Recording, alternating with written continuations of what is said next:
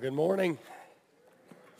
As you can hear, I've got about 3/4 of a voice that I came back to the country with, so we'll see how it goes, but I'm sure God will be gracious, and we'll trust that we're all edified by the word today. But it's just good to be back.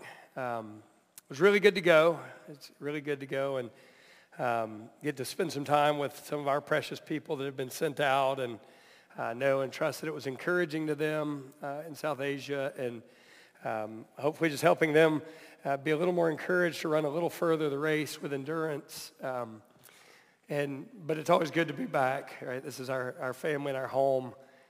But it is really cool to go. There were several gatherings of believers we got to sit in with, and sometimes it was a pocket of 12 or 15, and some it was 2 or 3, and some we got to experience a couple of worship services. But one in particular, the church that was in the city, we got to sit, and there were, as I looked out, people with 2 different African nation backgrounds, obviously people from that country, people from America, and I think Australia. And just what a good gift to get to taste a little bit of heaven when you sit with people from every tribe and tongue, or samplings of people from tribes and tongues and nations. You just get to taste a little bit about what it's going to be like forever when God knits hearts together across all those different places. But there's nothing like home, nothing like being with you and worshiping with you. And so I was forced with no voice to still have to sing, because how do you not, right? And so, again, we'll trust God to be gracious.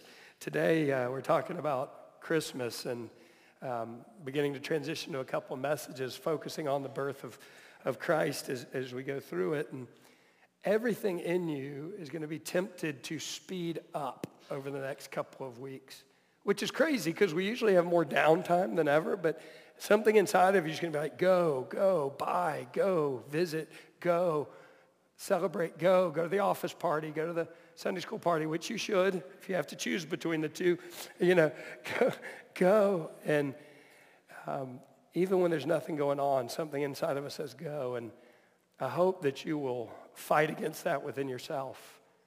And something in you will say, stay, be still, know that I am God.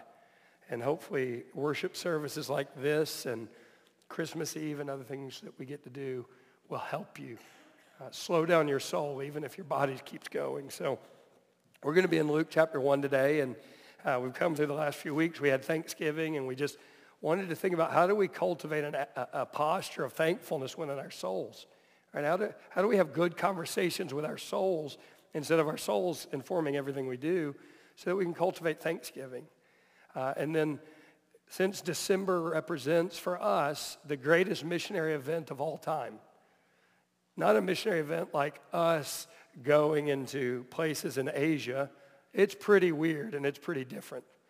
Not places, missionary task like us going to, even places in Europe and Eastern Europe and Russia. Those are pretty weird and pretty different.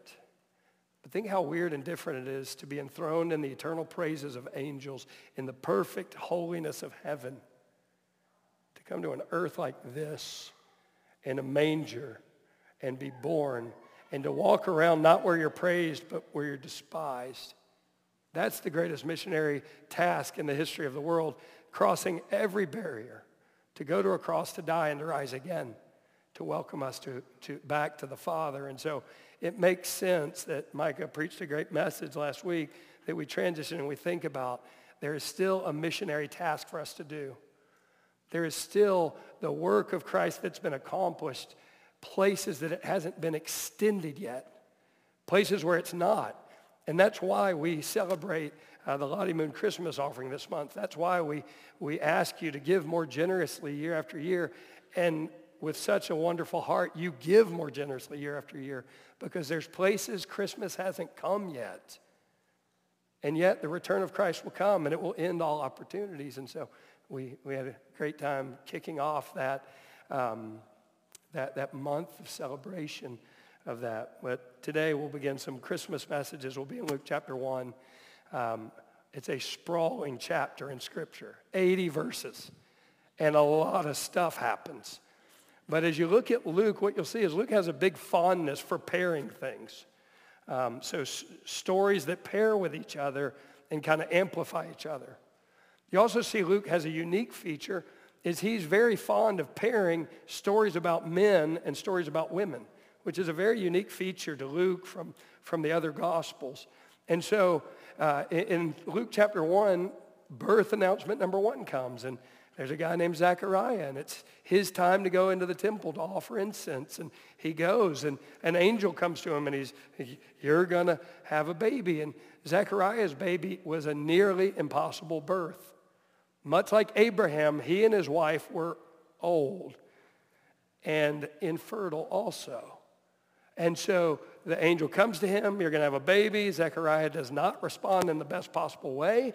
And he doubts and questions what the angel has just said.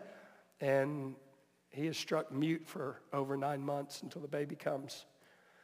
And then you have a story about a woman. And an angel visits a woman. And the angel tells this woman a birth announcement is coming. And this birth is not going to just be nearly impossible. It's going to be absolutely impossible.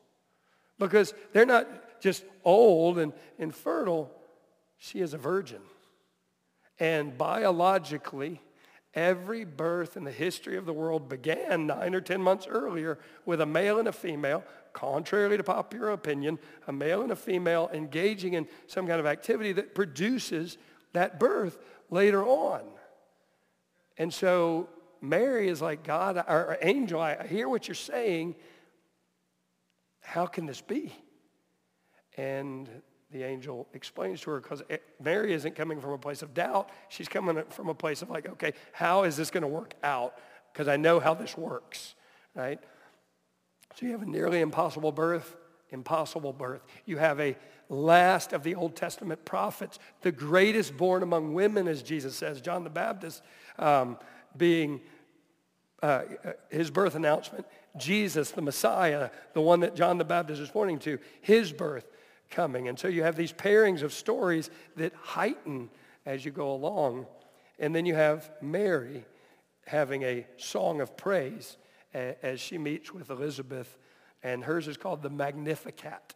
The first Latin word in the text, my soul magnifies the Lord. And then you have it followed by another song by a male. And that's the one we're looking at, Zechariah's song. It's called the Benedictus, from the Latin word of the first line, blessed be the Lord. And so Zechariah has been mute for 9 or 10 months now. He hasn't been able to speak. Finally, the baby is born. And the naming is a very special ceremony in ancient Israel. And so what are we going to name him? And his wife, Elizabeth, is, we're gonna name him John. And all the neighbors are like, you can't name him John. You don't have anybody in your family named John. John's not okay. I mean, I guess they get the right to say that to mom. I don't know how, but they did. And so they ask Zechariah. And he gets a writing tablet and he writes, his name is John. Because that's what God said. I'm going to name him what God said. I've learned my lesson.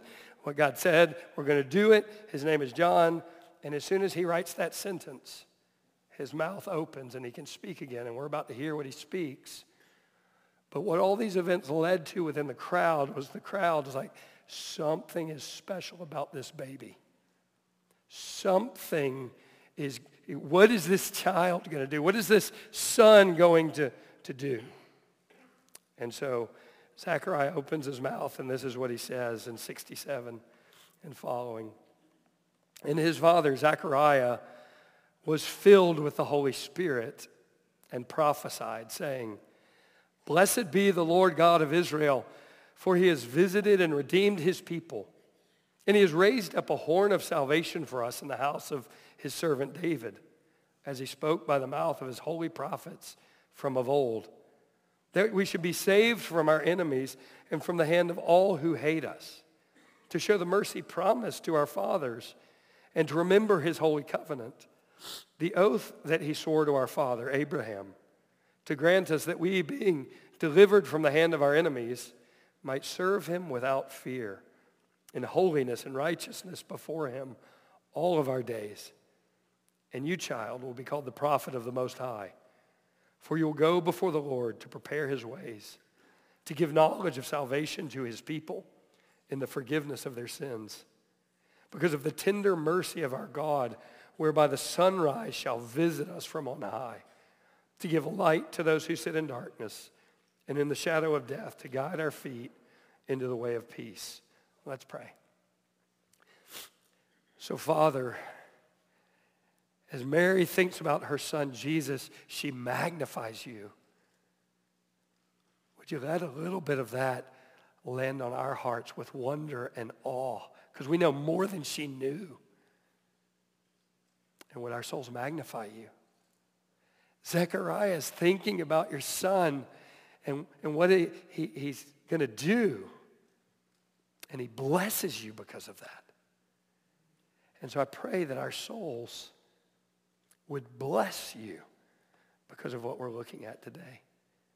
I pray we would be stirred in our affections, stirred in our love. I pray we'd be changed and there'd be a movement within us so that we respond just a little bit more the way these people responded when they encountered the birth of your son. And so, Father, help us. We need your help for our souls to come alive and for our souls to feel. And so, Father, do it, we pray. In Jesus' name, amen. So, the point we're looking at, praise God for Jesus' birth, and he gives some reasons for that.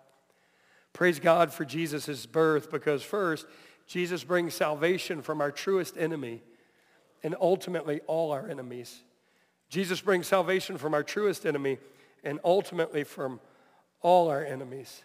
I'm going to walk and get water while I talk. It's right here.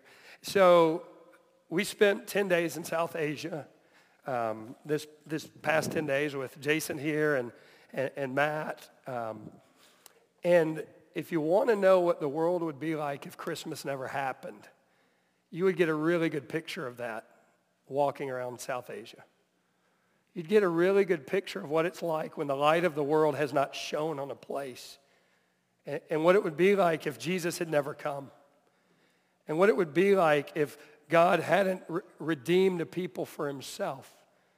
Because you're looking at and you're walking around the sprawling masses of humanity, deceived in false religions that are separated from God and that have very hard hearts towards God and what he's up to. And it's pretty dark. It's pretty dark. Two scenes that really struck me. The first day, I'm not from Statesboro, but I've been here 10 years, and I'm from Statesboro now. And we were walking around the first day because they didn't want to let us fall asleep. And we come out of the market, and I ended up on a corner, and it just kind of hit me almost physically for a moment. It's like there are people everywhere. There are people on every corner of the street. There's people lining the streets in booth after booth or cart after cart. And there are people as far as the eye can see. And it was just a little bit overwhelming. Because, they come back or missionaries come from all over the field. And they're like, man, our city has 12 million people. Our city has 19 million people. Our city has 20 million people. And you're like, man, wow, that's wild. And you have zero comprehension of what 19 million people stacked on top of each other looks like, all of which who are lost and headed to eternity apart from God. And it just kind of hit me physically there. And then about halfway through the trip, we got to worship with some believers and went to an outer balcony on the top floor of this building as we were kind of heading out. And I looked, and it's just a panorama of the city. As far as the eye could see, you could not see the end of the city. You could not see an end of high-rise after high-rise after high-rise. As far as the eye can see, in every direction from where we were. And that's what 19 million people in darkness and lostness apart from Jesus look like. And we say it here, but we don't really get it as much here. Lost people act lost. It is a dark country spiritually. They're lost. And it is dark how they live. the amount of corruption within the government, I think it was somewhere between the top 5 and 10 richest people in the country don't work for own oil companies. They work for the government. How does a government official become the richest person in a country? Honestly, of course they don't. And so how do you get rich? Through bribes and corruption. You want to talk about oppression? That's darkness. That's darkness. That's a little bit about, and then you either have to have a really good connection or you have to bribe somebody to get a government job. But once you get a government job, you're set for life. That's darkness. That's darkness. The amount of poverty there is absolutely, you cannot explain it. You cannot explain it. You got people running a tea cart making a couple of bucks a day, surrounded by beggars who beg for money. And then you want to talk about dark? Listen to this. So there's beggars, and you just couldn't give enough. You couldn't. You could take all the money in the world, not give enough. But here's what you find out. Beggars are a profession, and there's a boss above them who sends them out and makes them beg for money and then takes everything they make, giving them just a little bit back. So it all goes up to some guy above them who has a team of beggars. And they would literally take like invalid children, disabled children, and they would just pass them around among the beggars so that they could get a little more money from the people passing by. Can you imagine that? That's darkness. Abusing women is the norm, not the exception within homes and family structures. Children being abused and assaulted is the norm, not the exception. This is what it is like when there's no Christmas. It's dark. It's dark, and it's nearly hopeless. And for me, I want to get angry because I'm an American. We can fix this stuff, or at least I could crack ahead of a guy or two that would hurt a kid. Or, man, we have got to change the structures. We've got to clean up the corruption. We've got to fix the system. And nothing you could ever do and no amount of money you could ever send would touch it. It would make the top politicians richer, but it wouldn't touch it. It's utterly hopeless, except for one fact. Jesus did come into the world. Light has shone in darkness. He did live and die and rise again to offer them an eternal hope, even if the earthly existence they have will never offer anything else. And so the prayer is like, God, more laborers for the harvest. The prayer is, God, give them power in the Holy Spirit to be your witnesses, because Satan has so blinded these 170 million people. God, if you don't tear the veil off of their hearts, they'll never believe. God, would you just move that way? And would you raise up people to go tell them?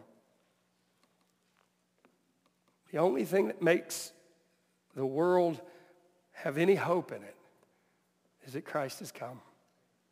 That Christmas is about a rescue mission. And so let's look at it as we begin to open up the text. Jesus brings salvation from our truest enemies. And so Zechariah begins his speech filled with the Holy Spirit, right? And so as he's filled with the Holy Spirit, what is his response? When it hits him, because it took the Holy Spirit to give him a clearer vision of what all this means, when it hits him, what has just happened? What's his response? He blesses the Lord God of Israel. Praise is the response to these things. Speaking great things about God is what his response is to these things. And so what should our response be as we study what Zechariah's prophecy says? What impact does the scripture intend to make on us as we study it? That you and I would bless the Lord God of Israel. That you and I would speak great things about God, would praise God. And so, again, if we look at this and we don't leave with something in us stirred, if we look at this and some level of praise doesn't come out of it for us, then we've missed why we gathered around this text today.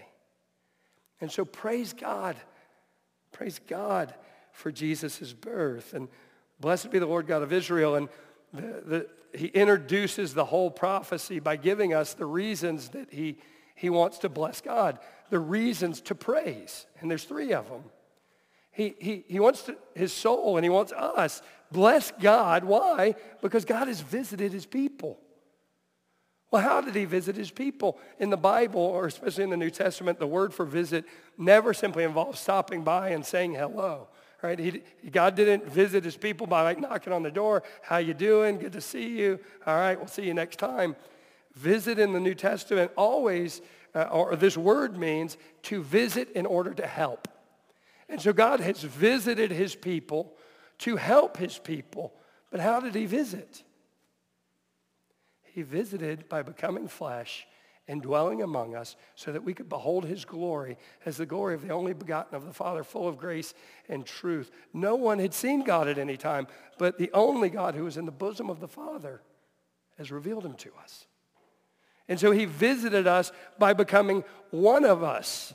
God the Son became flesh. God the Son became fully human so that God could visit us with his help. Well, what was that help that we needed? What was the help that came in the person of Jesus? He has redeemed us. To be redeemed is, as we talked about a few weeks ago, is the idea of paying a price to buy something back. And so in the Old Testament, the firstborn son belonged to the Lord. And somebody would, or parents would go in and they would make a special offering for their firstborn son to redeem their firstborn son, to buy them back. It's also a slave market term. It is to pay a price to buy someone into freedom. And so God has redeemed us. He's paid the price to buy our freedom. How? Through becoming one of us and dying and rising again. And then look at the third thing that we should praise. He's raised up a horn of salvation. And as you've noticed, this is a very Old Testament passage, right? It's very Old Testament themes and words and ideas in this passage. Horn of salvation, the ram's horn was a symbol of strength. Sometimes it would be filled with oil and they would anoint from it. Sometimes it was turned into trumpets and used that way. But it became this symbol of strength and triumph. And so when the text says he's raised up a horn of salvation, he's raised up this triumphant, powerful salvation for us. Is that worth praising God over, that he would become one of us to redeem us and give us a salvation? I think it's a pretty decent reason. You guys think what you will about it. And so he raised up a horn of salvation. And again, if you spent any time in the Old Testament, you recognize so many of these themes and ideas. But look what it says. As he spoke by the mouth of his prophets, he's raised up a horn of salvation from the house of David as he spoke by the mouth of his holy prophets. And so within this passage, you have the 2 great covenants that come or 2 of the great covenants that come in the Old Testament. God came to a man named Abraham. He lived in Ur of the Chaldeans. He was an idolater who had no business for God. And God came to him and called him to himself and then sent him on a journey to a place that he hadn't told him yet. And what did God promise? He promised him a land. He promised him a nation. He promised him an offspring, a son they couldn't have yet. And then he promised that all the nations of the earth would be blessed through one of the sons of Abraham. And so that shows up in this passage talking about Jesus. Then he made a promise, a covenant with David. And he covenanted with David, the king, that every king from now on that's legitimate will come from your line, David. But ultimately, one king will come. And he'll be the forever king. He'll be the Messiah. And he'll come from you. And so when he says here, the house of his servant David, when he says here, the oath that he swore to Abraham, what he's saying is, when you get to the core of these covenants and promises, what were they about? Blessing the nations of the earth through this birth of this God the Son who is coming to help and offer salvation. And Jesus viewed it this way too. If you read your Old Testament and you don't have Jesus lenses on when you do that, you're going to miss things. That's how Jesus read it in John chapter 5. If you believe Moses, you'll believe me. Why? Because he wrote about me. And then after his resurrection, he's walking on the road to Emmaus with a couple of his disciples in Luke 24. He begins explaining things concerning himself from where? From Moses and the prophets. And so the prophets all along have been pointing to this birth, pointing to this salvation, pointing to Christ and God the Son showing up in the world to fulfill the promises God has made to rescue a people for himself. And that's what we're seeing happen at Christmas. That's why we're seeing Zechariah burst with praise to God as the first thing when his mouth opens back up. But if you see there's one thing that he points out at the end. We are delivered from something in our salvation. Jesus came and he lived and he died and he rose again, and he delivered us from something. What did he deliver us from? The hand of our enemies. But you look around and it doesn't quite look like the enemies of God have all been taken care of. Like, how is this true? If Jesus' birth was supposed to deliver us from the hands of our enemies, how is that true? Because it doesn't seem like it's happened yet. We got to meet a dear brother in South Asia, and they were asked, like, okay, tell us a little bit about some of the persecution you faced. And with a pretty straight face and a very winsome smile, like it was kind of a casual conversation, he went through about 12 incidences or 10 incidences of persecution that he's faced. That doesn't seem like he'd been delivered from the hand of all his enemies. So I'm going to give you three things from this. One is an explanation, and then the other two is going to be, okay, what does that mean for now? And then what does that mean ultimately? So I want to use a big word because sometimes I have to prove to you I went to seminary. I don't want you to question it too much, right? And so prophetic foreshortening. Prophetic foreshortening. So I know that word and I know what it means. Just want you to see that I got my money's worth there. But what it means to you is this. The prophets of the Old Testament, of which Zechariah is one. Jesus hasn't died yet, so we're still in the Old Testament. They would look out and they would see the prophecies they were making. And there'd be great detail to them. But they would see them, but there was no way to distinguish, was there time and sequence attached to the things they're seeing, or was it one event? The way you could think about it, not in Statesboro, but if you decide to go to the mountains to enjoy your holidays, you can see it. You drive in, and way off in the distance, you see mountains. And you see them, and they look like they're right beside each other, don't they? But then when you get to mountain number one, you realize mountain number two has got a valley, and it's way back here. It's not really that close at all. And so the prophets were looking out, seeing the first and second comings of Jesus, and there wasn't really a way with depth perception to tell how separated they were. And so a lot of what we see is in the songs and the prophecies of Christ is you see this overlap between the lion version of Jesus that will take away the sins of the world and the lion version of Jesus, which is I will rule over the nations with a rod of iron, and you will pay homage to me or you will suffer. And so I think that's a lot of what's going on here. You'll be delivered from your enemies. But what does that mean here and now, today? Is it irrelevant? I would say no. I'd say one, as we talked about a few weeks ago, the active wrath of God is against all ungodliness today. Nobody's getting away with it. Nobody's experiencing a life of abundance as God defines it, who is living in evil. But the other way I would say it is this.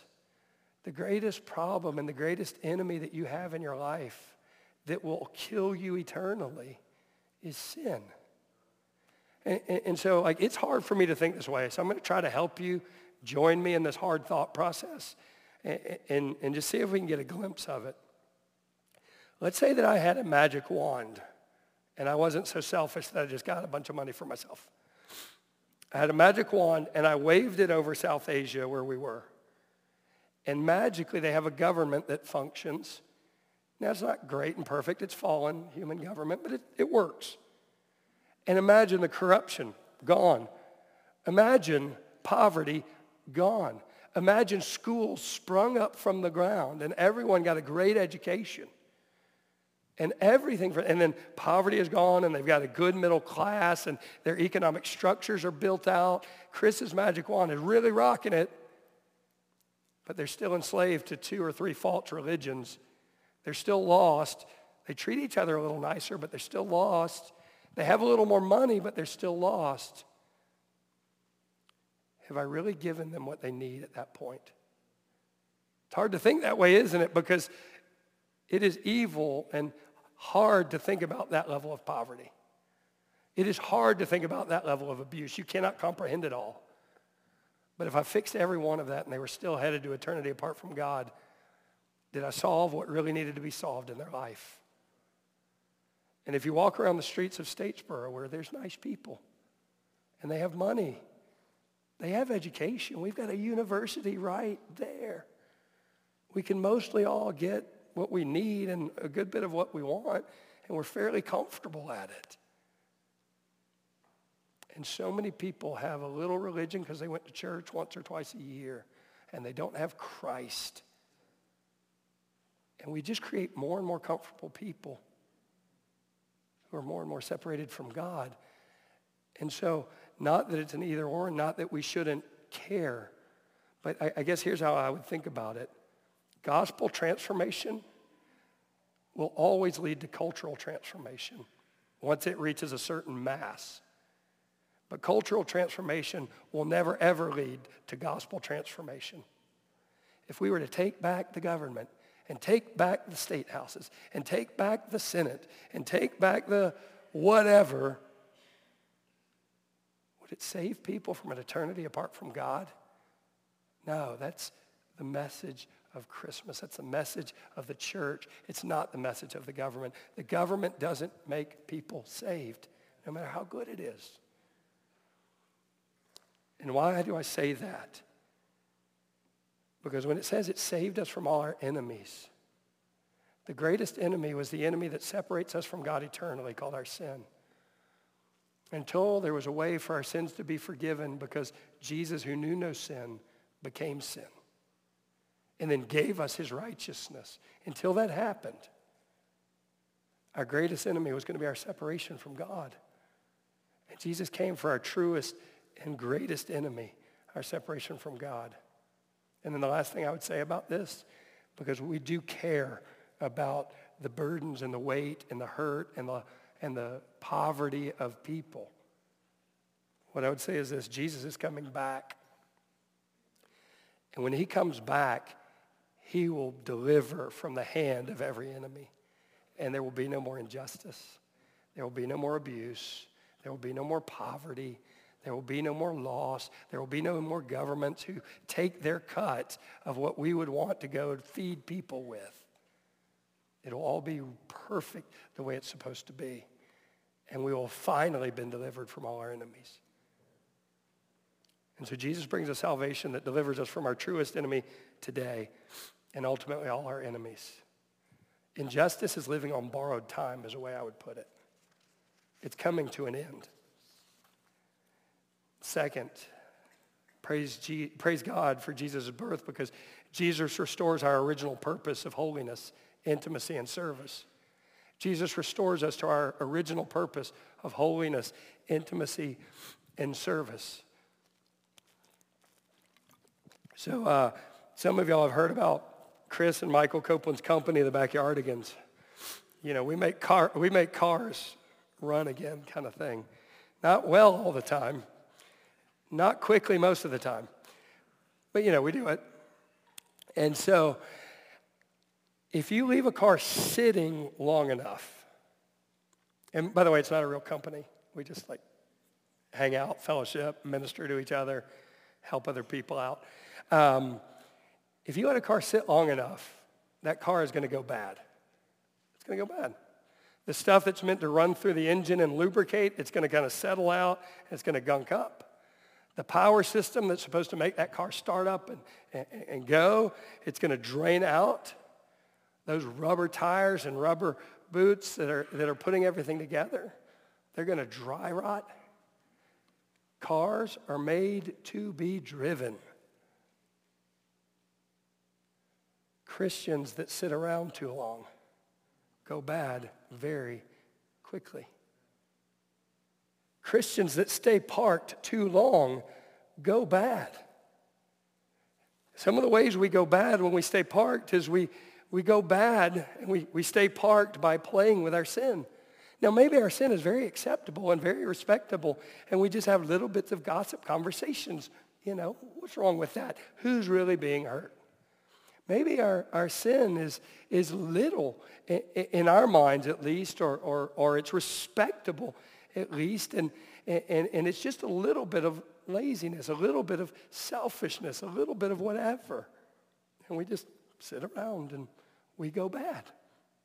Or maybe our sin is much bigger and much more blatant and much more obvious to ourselves and to others, and we like to play around with our lusts and our greeds and our overwhelming selfishness. We like to be harsh and selfish in our relationships. We want our way from other people versus serving other people in love. You know, maybe that's some of it. But we play around with our sin, and it keeps us in park as Christians.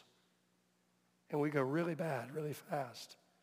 Or maybe one of the ways that you stay parked is you don't intentionally pursue intimacy with God. Right? There's nothing in your life that is prioritizing running after Jesus, abiding in Christ so that you can bear much fruit. Now, maybe you do some good religious stuff. Maybe you're here every week. Maybe you serve here in real ways, but apart from me, Jesus says you can do nothing. And so you're really, really busy doing religious stuff, accomplishing nothing. Or maybe it's not religious stuff. Maybe you're just really busy, and you're really busy with your family, because you should be. You should love your family. And you're really busy with all the requirements that keeping your family going requires. And that's really good, because you should love your family and invest in them. And you're really, really busy. But apart from Jesus, you can do nothing. And so you're busy without a connection to Christ. And if you stay in park too long, it'll go bad on you. One more way I think we stay in park is we stay in park by not serving the Lord in any meaningful way. We don't serve the Lord in any meaningful way at all. And so we stay in park because we don't come and engage in genuine worship of psalms and hymns and spiritual songs, making a melody in our heart to the Lord. We don't prioritize gathering with other believers. We don't serve the Lord by gathering. We don't serve the Lord by finding a way we can plug in and help the church. Maybe it's formally. Maybe it's a set of relationships within the church. Whatever that means for you. But we don't intentionally pursue any way of actually serving the Lord by serving people. Or maybe it's serving beyond the church and another set of relationships, or blessing the people around you, or making sure to meet the needs beyond the 3 hours a week we're together. And meeting real needs in real ways. And if you stay in park as a Christian too long, you will go bad. And so let's look at the text. It says, to show the mercy promised to our fathers and to remember his holy covenant, the oath he swore to our father. So if you were to look at the covenant of Abraham, like, the covenant of Abraham, okay, vaguely. And then the covenant of David, vaguely. And then, there were some laws and stuff in there somewhere. Okay, I got that. If you were to sum it up in one word, what word would you use? Because look what Zechariah uses. Everything that was said in these covenants, the mercy promised. How does God sum up what he's promising people, his people, through these covenants? It's mercy. It's a love that springs into action to help. It's a love that springs into action not to give us what we deserve, but to give us goodness and grace and favor instead. God's promised mercy. That mercy's come in the blessing to all nations of the earth. That mercy's come through the promised Christ that would come out of the line of David. That mercy's come by Jesus being born and God becoming flesh and living among us. So mercy has been promised. Mercy is here. And then look what he says. To show the mercy promised, that we, being delivered from the hand of our enemies picking back up from what he just said, might serve the Lord without fear in holiness and righteousness before him all of our days. Here's what I take that to mean. Sin has destroyed and corrupted our original design. Sin has so defaced our original design that it's almost unrecognizable. See, the only reason you exist on this planet is to reflect God back to God in praise and to reflect what God is truly like by imaging him in the world as you live and as you relate and as you speak and as you show him off in your relationships. You exist for the glory of God and no other purpose at all. And so if that's your design, what does sin do? It turns the mirror around and I reflect me to me. And I become the central issue of importance. I become intensely selfish. The world becomes about me and how do I reflect me and get mine in this world. And so what does it mean to be redeemed into our original design? What are we made for? And that's what he's saying right here. He gives three things, and I'm going to take them out of order, so I apologize if that messes you up. What does he say is our original design? In righteousness and holiness. In righteousness and holiness. We were originally created pure, spotless, righteous, that is in right relationship to God, and holy. The requirement for your life and mine is pure, spotless, righteous, right relationship to God, and holy. There is no standard less than that God will ever accept from you. That creates a problem because we don't have it, doesn't it? It creates a problem because I am not righteous on my own. I'm not holy on my own. I'm not spotless on my own. I can't have a right relationship to God unless Jesus came, lived, died, and rose again so that the one who knew no sin became sin for me, that I might have the righteousness of God in him. And so now, all of a sudden, I can be righteous because I am and holy. And so do you know how Paul refers to believers most often in the New Testament? Saints. Holy ones. So here's how this works. You are declared righteous. You're declared in right standing to God. By faith in Jesus alone, you're declared righteous. Now all of a sudden, you're able to be before him in his presence. Now all of a sudden, you're able to serve him. Right? And so the first part of our original design is holiness, without which we won't see the Lord. And one of the main things our salvation offers by grace through faith is you're a holy one. It's true. You're a holy one because God declared it. You're a holy one because Jesus accomplished it, not because of your works. And if you are righteous and you are holy, then the whole work of the Christian life is live who you are. You're holy, live holy. You're righteous, live righteous. So we're in righteousness and holiness. Second, before him. If our unrighteousness separated us from the presence of God, if our unrighteousness has driven this great chasm between us and God that is not able to be restored, but our design was to live in union and fellowship with God.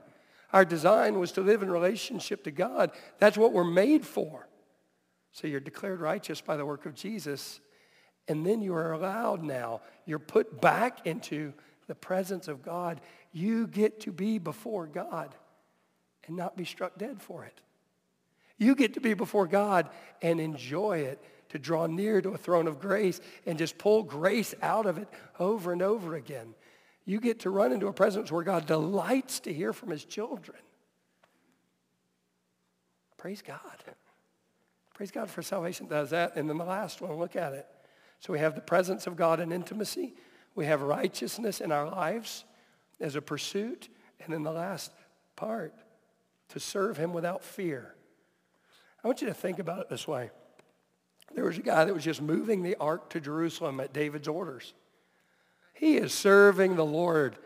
I think he's doing an awesome job until the ark starts to wobble and the ark almost falls over, and you know what he does? He's serving the Lord. Touches it to keep it from falling over. What did that service earn him? Immediate death. I'd be a little nervous about serving the Lord. David is. He's like, park the ark somewhere else. I don't want it in Jerusalem anymore. The high priest has to have a rope tied around his foot in case he messes up the offering on the Day of Atonement by going into the presence of the Lord the wrong way and just dies. I'll let you be the high priest. Let me stay back here where it's a little safer. And then look what it says in the text. You can serve the Lord without fear. You don't have to be afraid that you didn't serve him enough. You don't have to be afraid that you didn't serve him with such perfect precision that you're going to be struck for it. You don't have to be afraid that you didn't cross the right rituals enough to face the wrath of his holiness. Without any fear whatsoever, you can serve the Lord. And so you can live a life of worship. You can serve him in worship, right? Serve the Lord. You can worship him. You can make a melody in your heart to him. You can gather with his people to declare his praises. You can go out in the world to reflect what he's like and live in response to the gospel and have no fear that it won't measure up.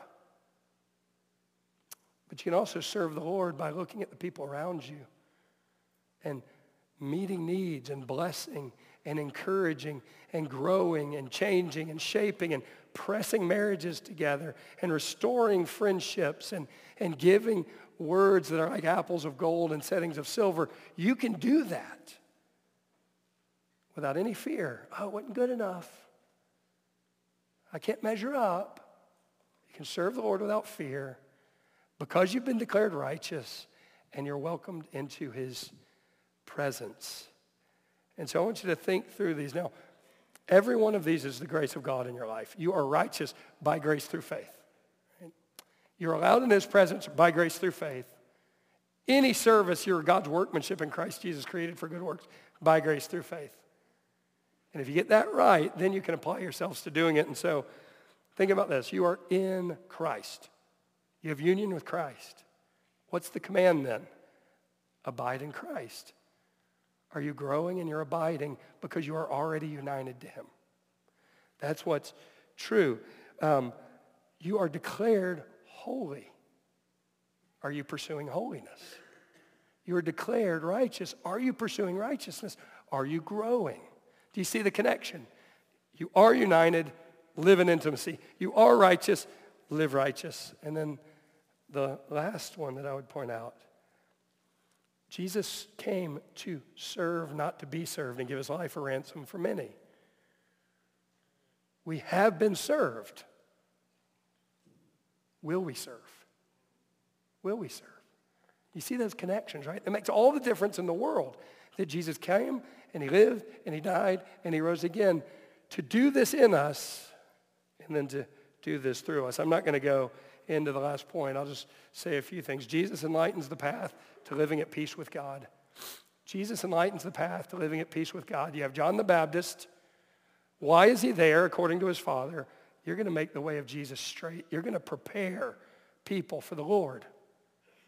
He's going to have the spirit of Elijah, Malachi 2 and Malachi 4 say, to turn the hearts of people. And so, what is the role of John the Baptist? How do I prepare a way for Jesus to be received by a group of people? How do I declare, repent, for the kingdom of heaven is at hand, so that there's people that are ready when Jesus comes on the scene? What a great task to ask yourself as well. How do I prepare the soil of my relationships, of the people I work with, of the people in my neighborhood, of the people I am friends with? How do I prepare the soil for Jesus to enter into their life? And then he's going to prepare the way for the day that's on high to come in and shine in darkness and lead in the way of peace with God. How do I prepare the way for Jesus to come? How do I share that Jesus has come and offer them light and life in its place? What a great time of year to think through questions like that. How do I use my life to prepare the way for Jesus? How do I open my mouth to tell them Jesus has already come? A few practical things as we wrap up. How can you cultivate for the Christmas season? How can you cultivate more abiding in Christ and more holiness in life? It is so easy to prioritize everything else, but sitting still before the Lord. To prioritize everything else, but enjoying Christ and cultivating that union with Christ that you already have. And yeah, we talk about the Word and we talk about gathering with people, we talk about prayer. But is there a priority in your heart that wants to abide, that wants to sit before the Lord? And then is there a commitment in your life that you want holiness to increasingly mark what's true about you? I'm a saint, and I want to increasingly let my life look like a holy one. Is that the case? It struck me this morning. I hope I don't offend some of y'all, but that's okay, I think. Or we'll talk about them out there. I thought about the irony of this. We were actually messaging with people this week, Amy and I, about this. Think about this. All right, it's Christmas. Christ Mass, Christ coming. But do you know how inconvenient Jesus is? He let his birthday fall on a Sunday this year. How on earth are my kids going to get to celebrate Christmas if we've got to go to church to celebrate Christ Mass? I don't know how this is supposed to work. And so, I'm sure there's churches that will actually not open up. I'm sure there's people who will say, no, you just can't come, and I don't want you to feel guilty. Life has its things, and you may have commitments, but I do at least want you to think about it. How do I cultivate abiding in my heart? How do I grow in abiding? By celebrating Christmas so much that I miss church, Christ. Not that Jesus isn't just here. Please don't hear me say that. But like we're going to gather to say, look at Jesus has come. It's so amazing. Christmas is about him. It's just kind of, it does that. And so I was thinking, how do I cultivate intimacy with God? How do I abide? Well, that's some of the thoughts that go through our minds is what do I prioritize? And it was just the irony that struck me of, I'm going to celebrate Christmas by avoiding Christ's Mass, right? And so, anyhow, sorry. Took you over time with that rambling and musing that was in my heart today. We'll go on from there. How can you tangibly serve God and others around you? How can you tangibly serve God and others around you? What a great season when some of your committed times throttle back just a little bit, and maybe you get a little more time off, just a little bit. Maybe it's just one of those seasons where people are more open and receptive. Have you put any conscious thought into how can I just bless and love and serve people around me over this month? What are some tangible ways I could serve and maybe even share the gospel with them, but serve people? What are some tangible ways I could encourage people in this fellowship? Who are some people that aren't going to be able to celebrate quite the way I'm celebrating because of what they're facing in their life? And what could I do to share the burden with them as they do that?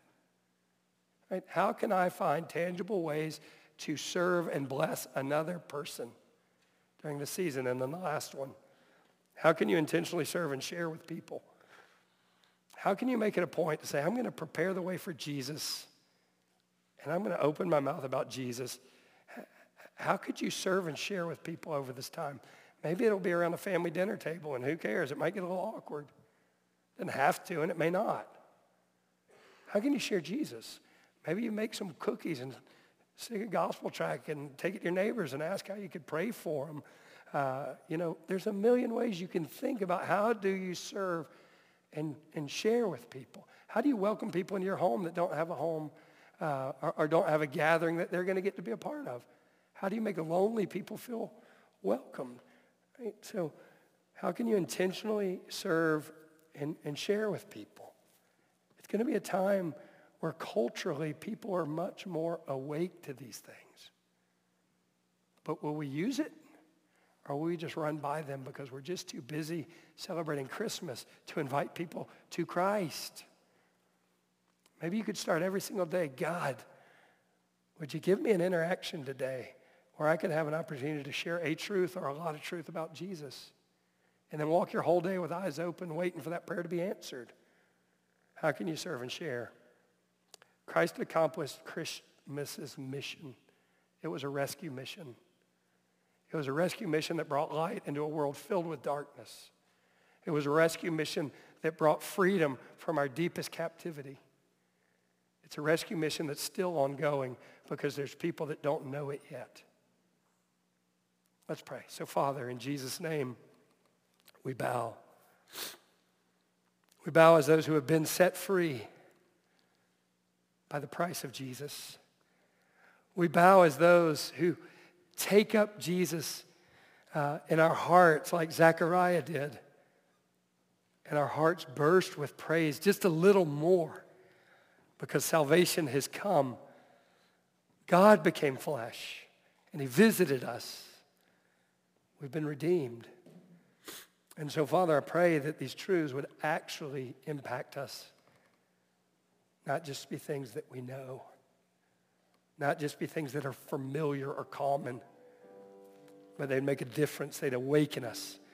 We pray that in Jesus' name. Amen. So Christmas is about a rescue mission. Jesus has come. He has lived the life you could not live. He has died on a cross for your sins. He has been buried. He is raised again from the dead. He has sent his Holy Spirit to convict you and open your eyes to Jesus. Have you ever turned from your sin and put your faith in Jesus alone to save you? Have you ever turned from your sin and put your faith in Jesus alone to save you? Not in your religion, not in your culture, in Jesus Christ. I invite you to come or fill out the white sheet in your bulletin. Do that. But maybe what you see is this Christmas season, your eyes, I've come to a place where I've parked my Christian car. I've parked it because there's sin I like to play with. I've parked it because abiding in Jesus, I'm just too busy for that. I've parked it because serving is hard, or serving, I've been hurt by doing it before, or I just don't have the space for it. And you need to come and confess, Lord, I've been still too long. Get me going again. Christians have a purpose. We're meant to drive. Or maybe for you, a fresh weight is put on your heart. There's one or two people in your life that don't know Christ. There's one or two people in your life you're going to be interacting with over the next month, and they're far from the Lord. And that weight is heavy again. Thank God for that and then pray for them. You can do that here. You can do it where you are. Let's stand together and sing as we respond to the Lord.